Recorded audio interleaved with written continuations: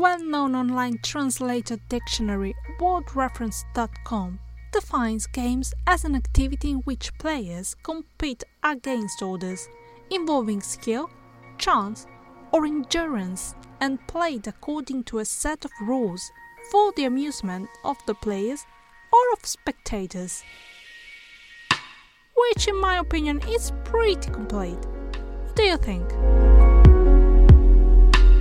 Hello everyone, I'm Irene Riterelli, writer, blogger, and a passionate reader, and this is Into the Books. Today's topic, as you can guess, is games, but not the traditional kind.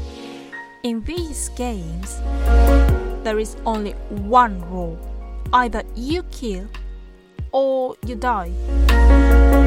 Simple, isn't it? If you're eager to know more, but most of all, if you can't wait to dive right into a post-apocalyptic future where the powerful and tyrannical capital city rules over 12 suburban districts, don't miss this episode.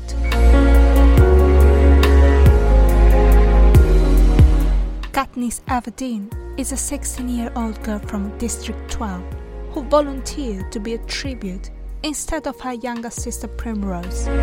Tributes are residents of the 12 districts of Panem between the ages of 12 and 18 who are chosen or volunteer to participate in the annual Hunger Games. The other tribute is Peter Mellark, a boy who is secretly in love with Katniss. His mentor is the alcoholic former winner Haymitch Abernathy. Peter confesses his love for Katniss on live TV, prompting the people of Capital City to paint them hapless and cheer them on. During the games, Katniss teams up with Rue, a young girl from District 11, who reminds her of her sister Primrose. However, Rue is soon killed. Katniss then sets out to find Peter and team up with him because, according to a recently implemented rule, if the last two remaining tributes are from the same district, they will both win. But when all the other tributes die, the rule is rescinded. With the rule overturned, Katniss convinces Peter to let them both eat the poisonous berries called Nightlock, so Capital City won't have a victor. The two are stopped just in time and both are declared winners.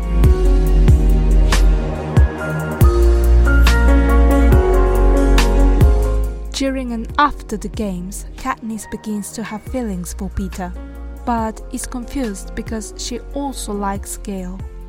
Later, when it becomes clear that Capital City is angry with her for defying them, Haymitch asks her to continue with charade of ableless lovers without telling Peter. The narration of the story is very well taken care of, both in the initial explanations and those in the course of it. It is a story with many twists and turns that manages to keep readers' attention high and where every detail counts, as it is full of descriptions. I literally devoured this book, reading until the small hours of the morning to finish it, and what I really loved is that you don't have to be a fan of the sci-fi fantasy genre to fully enjoy it. This saga will win you over. It is hard to believe that there is still no official video game based on Suzanne Collins' best-selling Hunger Games trilogy, after 4 mega popular film adaptations.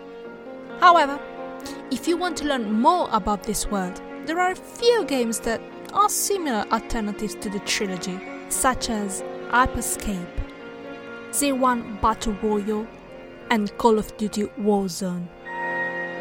And if that wasn't enough, there are the films. Well, it's time to say goodbye, and for that, I want to quote a phrase from the book, "May the odds be always in your favor." See you next week.